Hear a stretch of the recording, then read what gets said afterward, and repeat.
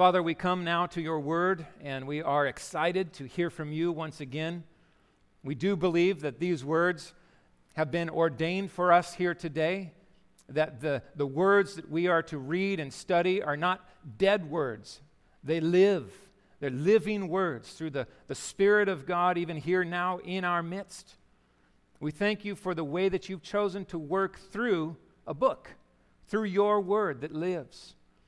We thank you that we can open these words and have special revelation from you, that we can know you for who you are more clearly, to see you in a more complete way, not fully as someday, but more completely and truly. And Lord, I would pray that as we look at you, we would also discern who we are, that we would see our need, our lack, and find you more than sufficient for all those things. Show us the gospel as well today. We know that every page points us there, points us to your Son, Jesus, in all of his goodness and gift to us by your love. Teach us now, we pray. In Jesus' name, amen. Well, we come today in the Gospel of Luke to chapter 10, verses 25 to 37, and it's a familiar passage. And one of the things I would just say about familiar passages is you have to be more purposeful with familiar passages. The Good Samaritan, for example. Most of us have heard at least some version of this story, the Good Samaritan. Some of us have heard this story countless times throughout our lives as we have come up in the church, which makes it all the more important that we dial in. I think there are special things that are awaiting us in these verses, but I would say this: there are two very different ways to preach these verses. And I want to illustrate that for you today as we draw to the end of the sermon. I want you to see a very, very different way to handle these verses. And I think probably in our day, that would be the inclination of a lot of the times that we've read this and heard it preached. And so I want to make sure that we do our best today to lock eyes with the text and go where Jesus intended these words to lead us as we share in this together. I titled the sermon, Lavish Love. And before we begin in verse 25, I want to go back because the flow of this passage is very important. Come back in Luke chapter 10 with me to verse 21b.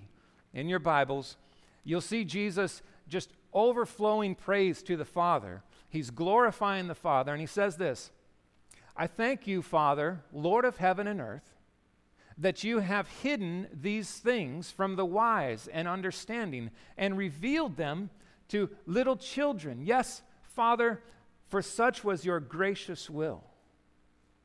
The things of the kingdom, things of salvation and glory and light and life.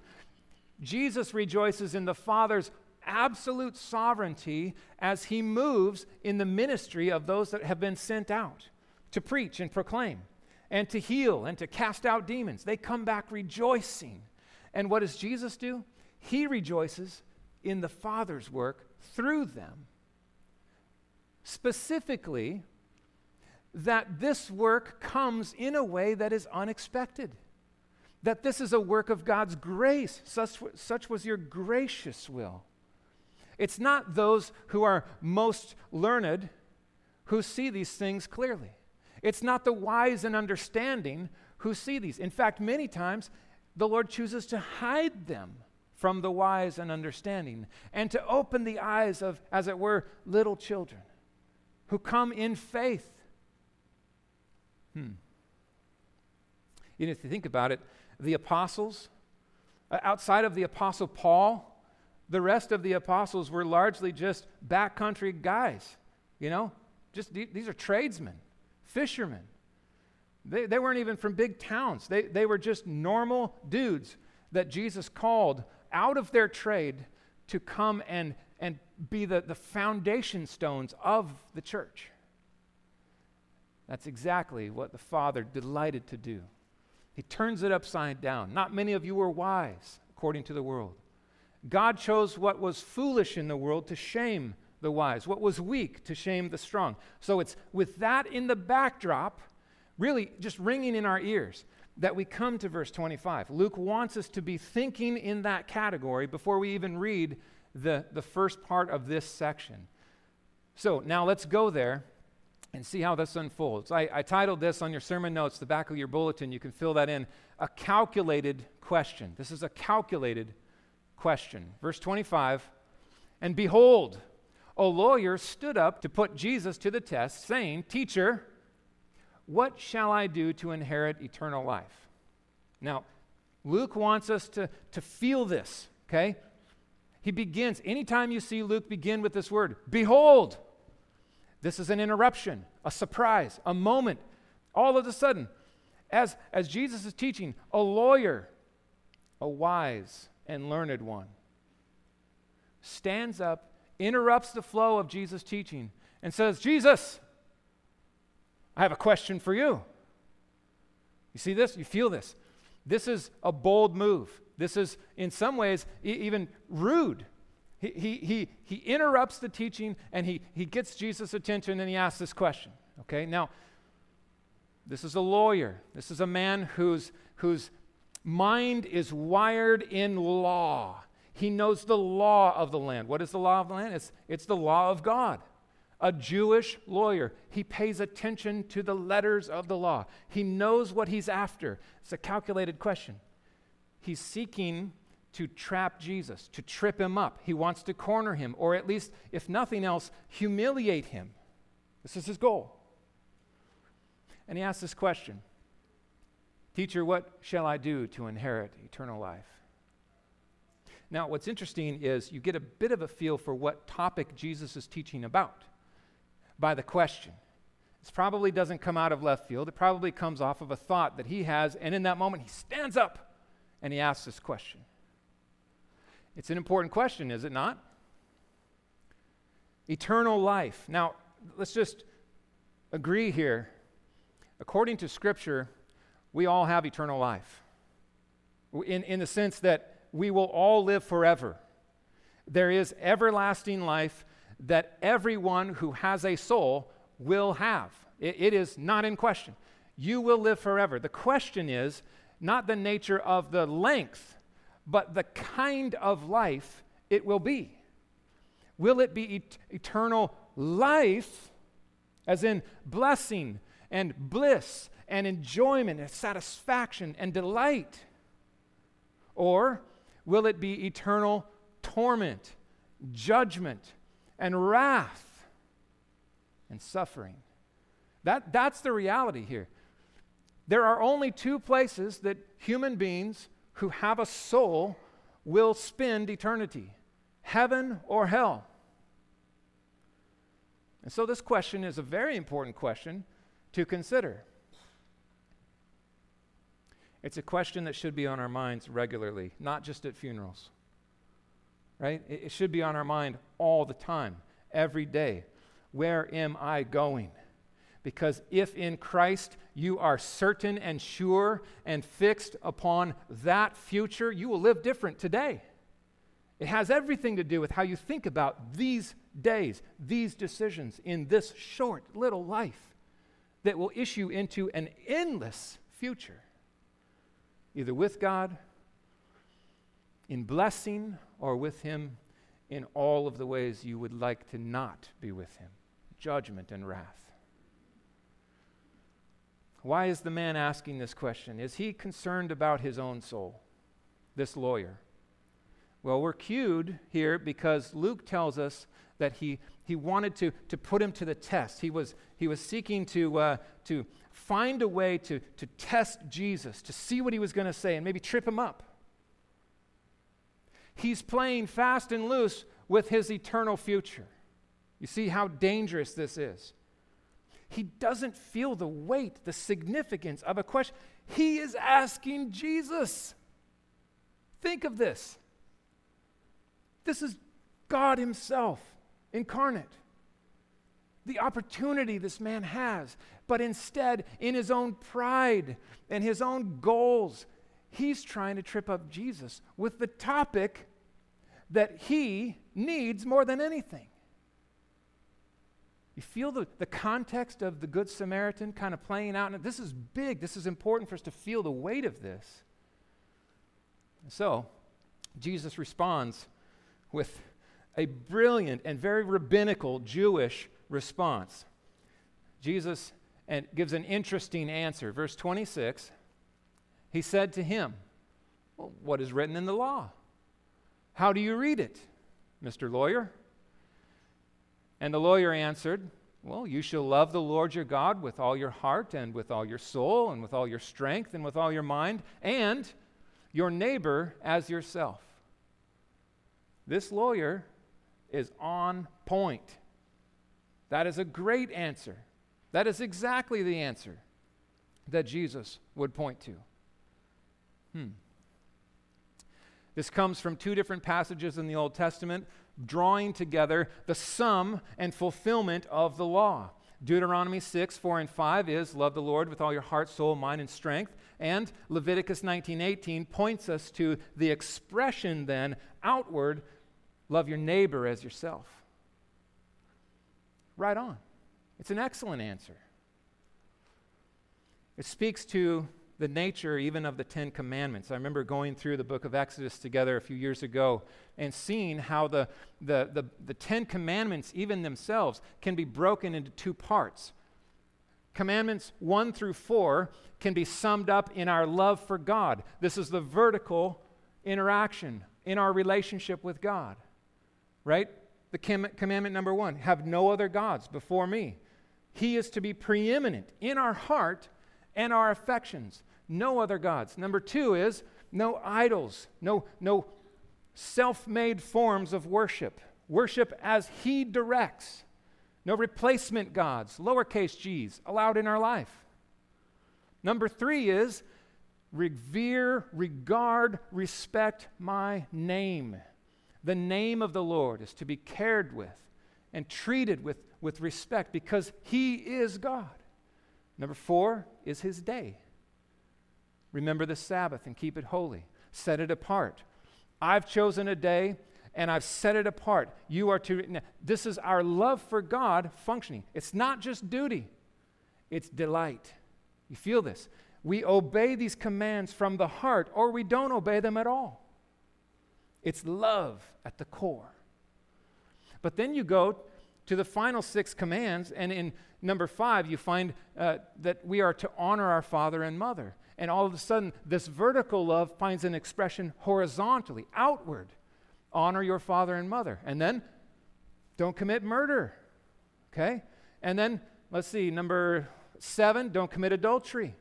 Number 8, do not steal. Number 9, do not bear false witness. Number 10, don't covet. All of these are horizontal expressions of what begins in our vertical love for God pushes outward to our neighbor. So you sum up the law in that way. Love God and love others. Now let's just consider this. Love God with some of your heart and soul and strength and as much of your mind as you can allot during a very busy week. You know, I mean, there's so much going on. Here is the killer. It's the reoccurring word, all. All your heart, all your soul, all your strength, all your mind. Do you do that? Do I do that? No. No, we don't do that. Now, all these I have kept from my youth, the rich young ruler says. The lawyer would probably respond, hey, love God, no problem there. I'm good. I'm in. That's not true. That is a problem because the word all meets us in our lack. We don't do it. We don't do it perfectly. And if we can find our way through the alls, then we come to this, love your neighbor as yourself. And we guarantee that we fall short there, don't we? Love your neighbor as yourself. The lawyer responded, or Jesus responds to the lawyer who gives his answer, and Jesus says, you have answered correctly. Do this, and you'll live. do that, what you just described, go do it, and you'll have eternal life. Now, is Jesus suggesting a works-based salvation here? Is Jesus suggesting that the law can save? Is he saying that there is a way for us to be good enough to earn eternal life from the Father? He knows that no one can do this, including the lawyer. That's his whole point. Go do this, and you'll live. Now who's being tested? Jesus is brilliant. If you come to Jesus and you try to corner him and trip him up, get ready. It doesn't work. All of a sudden, the lawyer has been kind of humiliated by his proud attempt to humble Jesus, and Jesus turns he answers his own question, and Jesus is just like, well, you kind of know the answer. Just go do it, man. Like, you didn't have to ask me. You know. The problem is you're not doing what you know. Now, desiring to justify himself, he said to Jesus, and who is my neighbor? Why would he feel the need to justify himself? That's the question we have to ask. Why is it that he feels this quick question come? This is not a calculated question. This is a spontaneous, just blurt out. He feels guilty. He falls short, and he knows it. He doesn't love this way. And so he seeks to justify himself, and I imagine as others are looking on, to save face somehow. Well, who is my neighbor, Jesus? This is as if he's saying, how many people does this really apply to? I mean, where do you draw the line? This can't be that everyone I'm to love as myself. How far should this love go? This is all the setting for the parable of the Good Samaritan, the story that Jesus makes up to tell this man in such a way that will illustrate his point. All of this matters. And sometimes we will come to a story, tell the story, and forget the context, forget to set up the exchange. That makes all the difference for how we understand what Jesus is saying here. So let's dig in now. The shocking illustration, verses 30 through 35, the Good Samaritan. Jesus replied, verse 30, a man, he doesn't say who this man is, doesn't get any detail. We assume a Jewish man is going down from Jerusalem to Jericho. And he fell among robbers who stripped him and beat him and departed, leaving him half dead. Okay?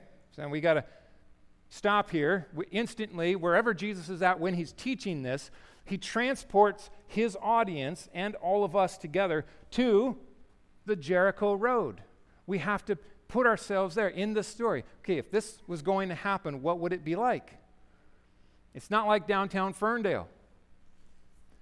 If you can see this, we're talking the road to Jericho was 15 miles long, is to this day. You can still hike it if you have the right permits. It drops 3,400 feet, and it's about an 8-hour hike. It would take you a full day of hiking, and if it's hot, probably a little longer than this because you'd have to stop in the shade. It gets so hot in the Judean wilderness between Jericho and Jerusalem. 15-mile hike, 3,400-foot drop. Now this man was going down, so down, Jerusalem is high, Jericho is low. He's going down this trail to Jericho from Jerusalem, and he falls among robbers. Now, look at the background here. Let me point this out. This is the Jericho Road. It's not like I-5, okay? This is, think trail. This is the road to Jericho, right along this edge. In fact, you can see a mule or something. I don't know what happened to that guy. Maybe he fell. Hopefully not. But this is a fairly treacherous path, and there's places along here that are very steep. And notice up here, see this cave? See these caves? There's caves all along here where robbers in this day, thieves, would hide out and wait for the targets of opportunity as they innocently pass beneath them. They would storm down, beat the people up, leave them for dead, or kill them, take all their stuff, and hide out. Now, sometimes they would beat the people up, leave them half dead, and go wait for someone to come and help them. And then they would do the same for the helpers. It's just old school terrorism. The Jericho Road. It is a very small road in places. Now, there's a few places I saw that widened up a little, but we're not talking a large, heavily traveled, even wagon trail. It's a small path. Very hot, very dry. Although the shepherds could do okay with grazing in the greener pastures up in here, in that, but you're climbing if you're going from Jericho up to Jerusalem. You're descending if you're coming the other way. Here's another picture I thought was fascinating. Look at the trail. This is a tour group hiking the Jericho Road. I mean, standing side by side with someone in a lot of this trail is impossible. This is a one-man kind of trail. The Jericho Road. So here we are. The man is laying helpless. He's stripped of his clothing, and he is bleeding, and he is half dead. Now, I say this to just bring this to point. Jesus wants us to understand, unless somebody does something, this man's going to die.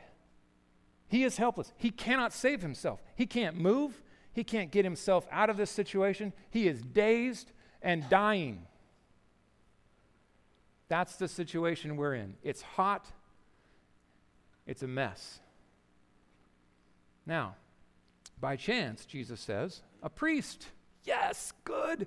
A priest, right? He was going down that road from Jerusalem to Jericho.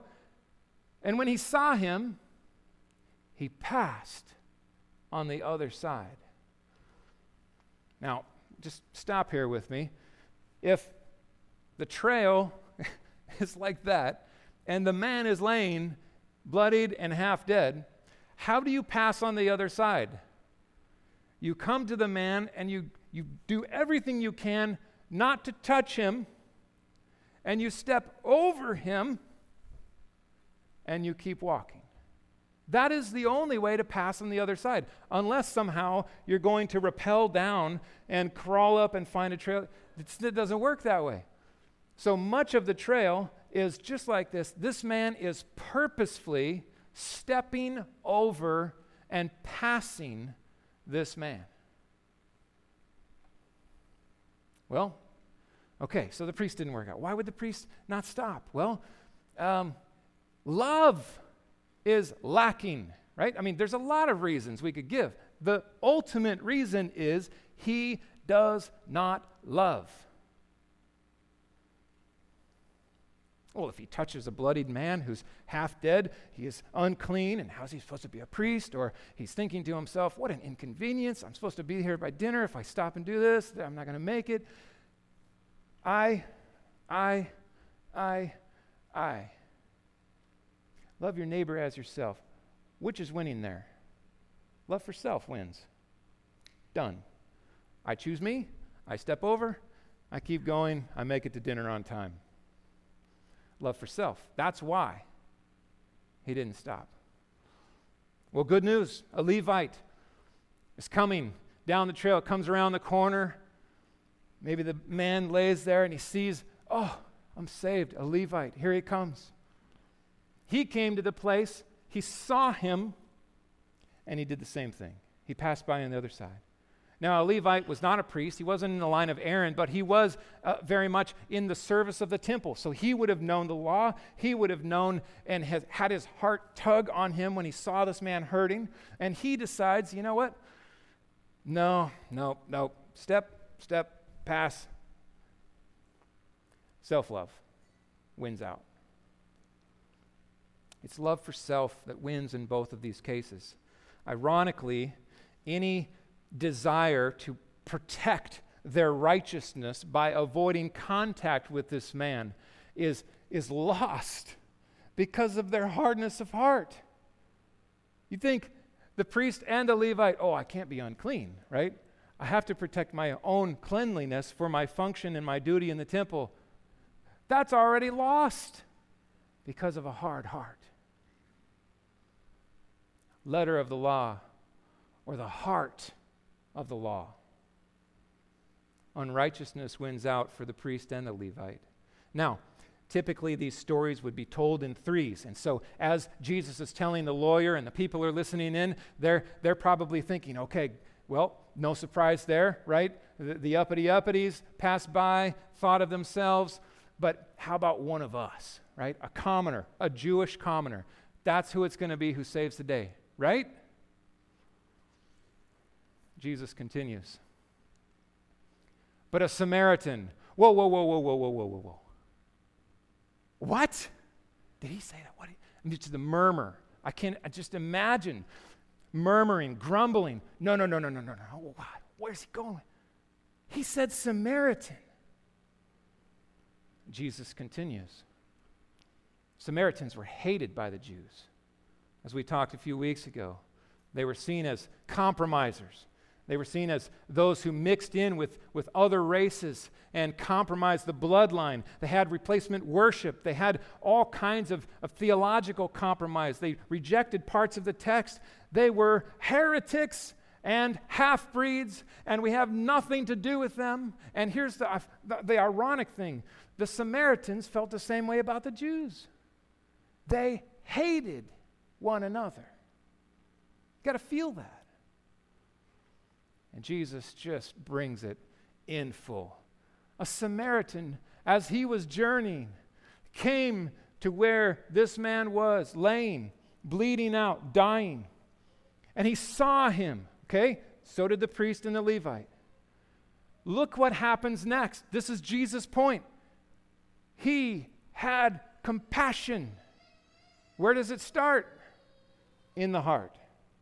It begins in the heart. He sees the man and he feels love. He loves. And what does he do? From the heart, he moves. He went right to him. And then he begins to work. He bound up his wounds. Well, how do you do that? The man hardly had any clothes left. He took his own clothes, ripped them up, and began to bandage up the wounds from his own materials, his own clothing, his own provisions. He poured his own oil and wine to help with the wounds and cleanse, and then put a kind of a soothing balm on these bleeding places and these injuries.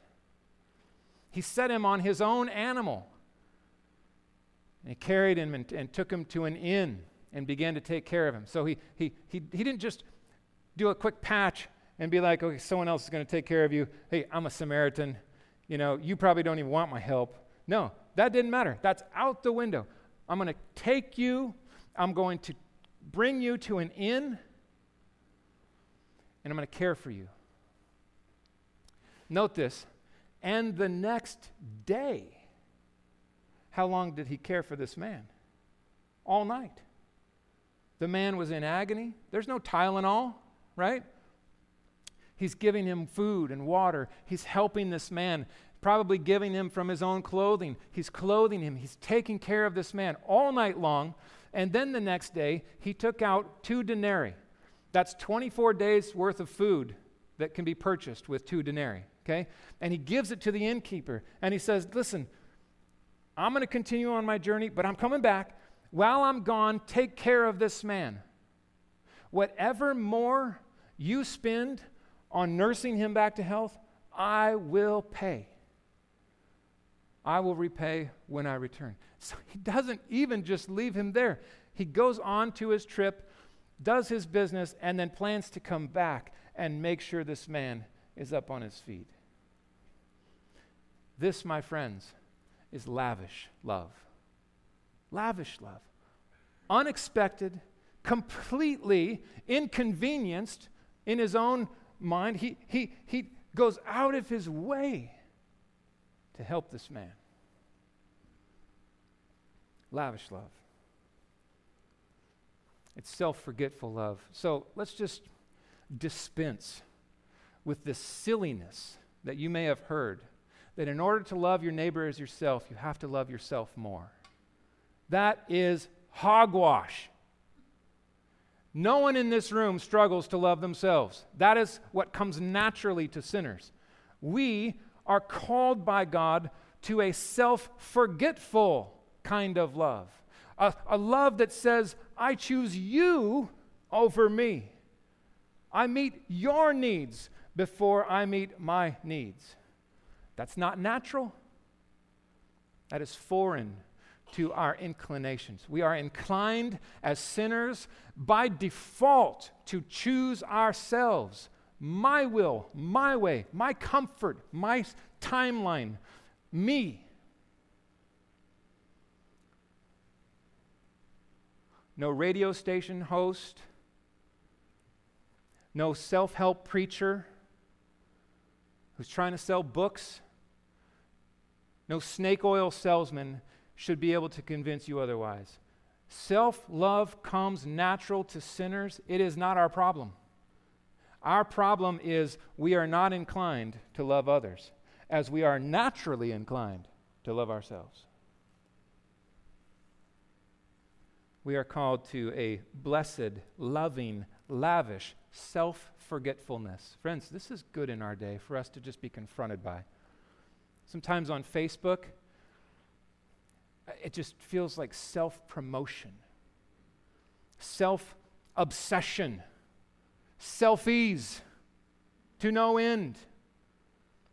What is our goal on Facebook? I would encourage us all together to shine in a self-forgetfulness and a Christ-focused exaltation. What can I do this week to forget about me and to lock eyes with Him and those that God brings across my path who are my neighbors? Every interaction is an opportunity. Now, there's an unfinished story here. I feel this way as I get to the end. Come with me. An unfinished story, verse 36. Jesus says, which of these three do you think proved to be a neighbor to the man who fell among the robbers? The lawyer responds, the one who showed him mercy. And Jesus said to him, you go and do likewise. Oh, this is so intense. The lawyer can't bring himself to say the Samaritan. He can't even say the words. He just says the one who showed him mercy. And Jesus says, go and do likewise, which is basically saying, go be like the Samaritan. Lawyer. Now, these were words of love that Jesus spoke. These were words of truth that Jesus gave this man who was so locked up on his own righteousness. He was so filled with his own pride that he would treat Jesus in such a way and try to trap him in this, and then he was exposed. In love, Jesus spoke these words. So my question is, how did this man respond? Okay, we don't know. We're not told. This is the part that I wonder. How did the lawyer leave that day? Did he leave broken, repentant, aware of his absolute deficiency to love like that? Or did he walk away and say, whatever, Jesus, that's impossible. Forget that. I'll do my own thing. Did he even remember Jesus a year or two later? We don't know. Maybe someday in heaven we'll bump into a man and he'll say, that's me. I was that arrogant, proud lawyer who thought he could put Jesus to the test, and he humbled me graciously and showed me what love actually was. Maybe. Here's the question for us then. How should we respond to this story?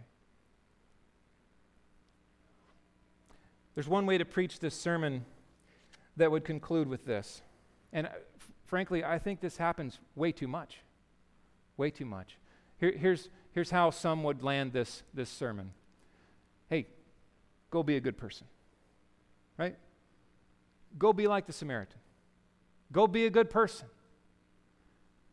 If that's our conclusion, here's what we do. We all go to hell. Because we can't do it. We can't. It is not in us naturally to love like Jesus just laid out for us to love. We can't do that. We are selfish, self-absorbed, self-inclined sinners, rebels. Ironically, if you really think about it, if you ask the question, who are we in this story? We are not the Samaritan even. We're that guy. We are lame, bloodied, helpless, and hopeless on the trail. And if someone doesn't save us from our sin-sick condition, we are doomed. We cannot save ourselves. This is the other way to teach this sermon, these words. And I think this is what Jesus is, the whole point. He's pushing us to this. What is the goal of the law? Is the law to show us a path to work ourselves into salvation? Absolutely not. But the law is righteous. It is good. So why does the Lord give us so much law? There's two reasons. Number one, the law teaches us about the holiness of God, the standard of perfection by which He establishes the bar. He is good. He is righteous altogether. He is holy, and He is worthy. And here's the second thing the law teaches us to do. Recognize how we are not. The law shows us our lack, our need, our unrighteousness, our total inability to be holy as He is holy. That's the purpose of the law. That's the goal of the law. Go and love this way. We should respond with, I can't. I can't do that. And Jesus would say, that's exactly right. That's why I'm here. Because I can. And only I can. We must be rescued by Jesus. We're laying here helpless, hopeless, frankly, according to the New Testament, not just sick and wounded, but dead. Dead in our sins, unable to save ourselves. We're not Lazarus scratching at the wall, trying to get out of the tomb. We are Lazarus 4 days dead in the tomb. We need Jesus to come and say, come forth. Follow me. Trust in me. Let me and all of my righteousness and all of my work meet you in your absolute desperate place. Let me love you. And watch what happens. The transforming power of the gospel takes sin-sick, selfish, self-absorbed sinners like me and like you, and it changes us by His love. He loves us such that He would die while we were still sinners, rebels, haters of the light. He died for us to rescue us. And then He says, now go love. See this? Now go love. Listen to the words of 1 John. We love because He first loved us. That's where it begins. That's where the gospel meets needy sinners. God does us no favors to tell sinners to go and do something that they cannot do. He tells us that to show us our absolute need, and then He says, look at what I've provided. We love because He first loved us. Who do we love? We love God with all our heart, soul, mind, and strength. More and more each day, by His power, by the change of heart from stone to flesh, from hard to soft. We've given a new heart to love God, to delight in His commandments, to love His glory, His holiness, His radiance. And from that place, we go. We go out into the world. We love one another. By this all men will know that you are my disciples. Why? By your love for one another and the way we love the lost, those in the margins, those who are hurting. Love for God and love for others, they flow from the gospel. Don't ever divorce that. We have empty moralism if we don't begin with Christ and transformation from the inside out, a new heart. This is our call. Here's the thing. God has given us a litmus test of our love for Him. The litmus test of our love for Him is, how do you love one another?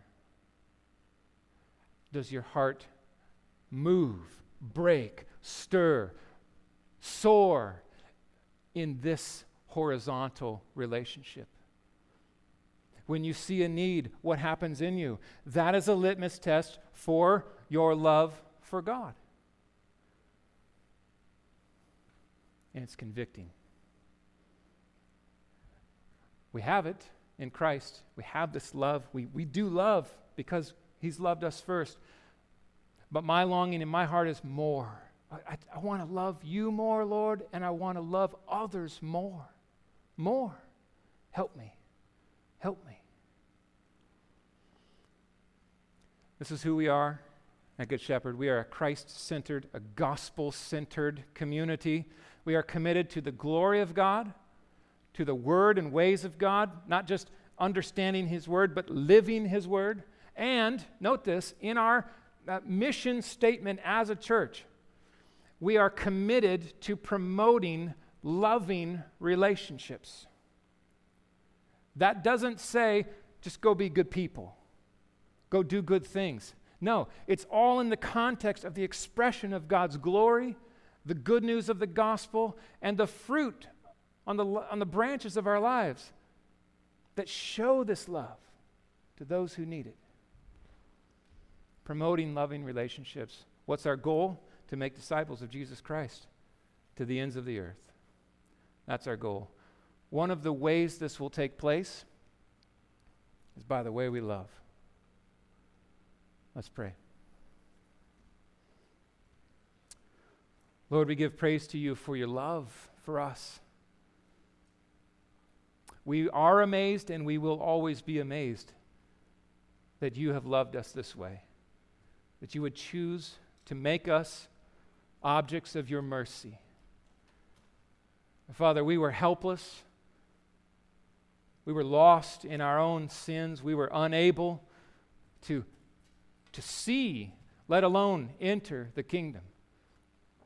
We didn't want salvation. We didn't want forgiveness. We wanted everything else for us.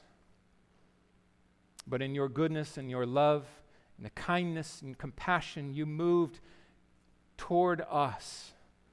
And you sent your Son to take our place, to die our death, to live the life that we have never lived, and to pay the penalty for our sin, to take upon Himself all of our offenses and sins, and to pay them in full. We give praise to you for the good news of the gospel, that sinners, self-focused people like us can be forgiven and made worshipers of the one and only God. We thank you that you can take us and change us and make us instruments of your grace and mercy to go to the ends of the earth and to show your love to those who are hurting, to those in need. Lord, help us remember that there is no greater expression of your love than the speaking of the gospel of Jesus Christ. Help us to find ways to meet tangible needs and then move to the good news of Christ, even this week, in our families, in our friendships, at work, and whoever you bring across our way, our neighbors, whatever interaction. Help us to grow in this kind of love, we pray, for your glory, for our joy, for the lost to know your Son, Jesus.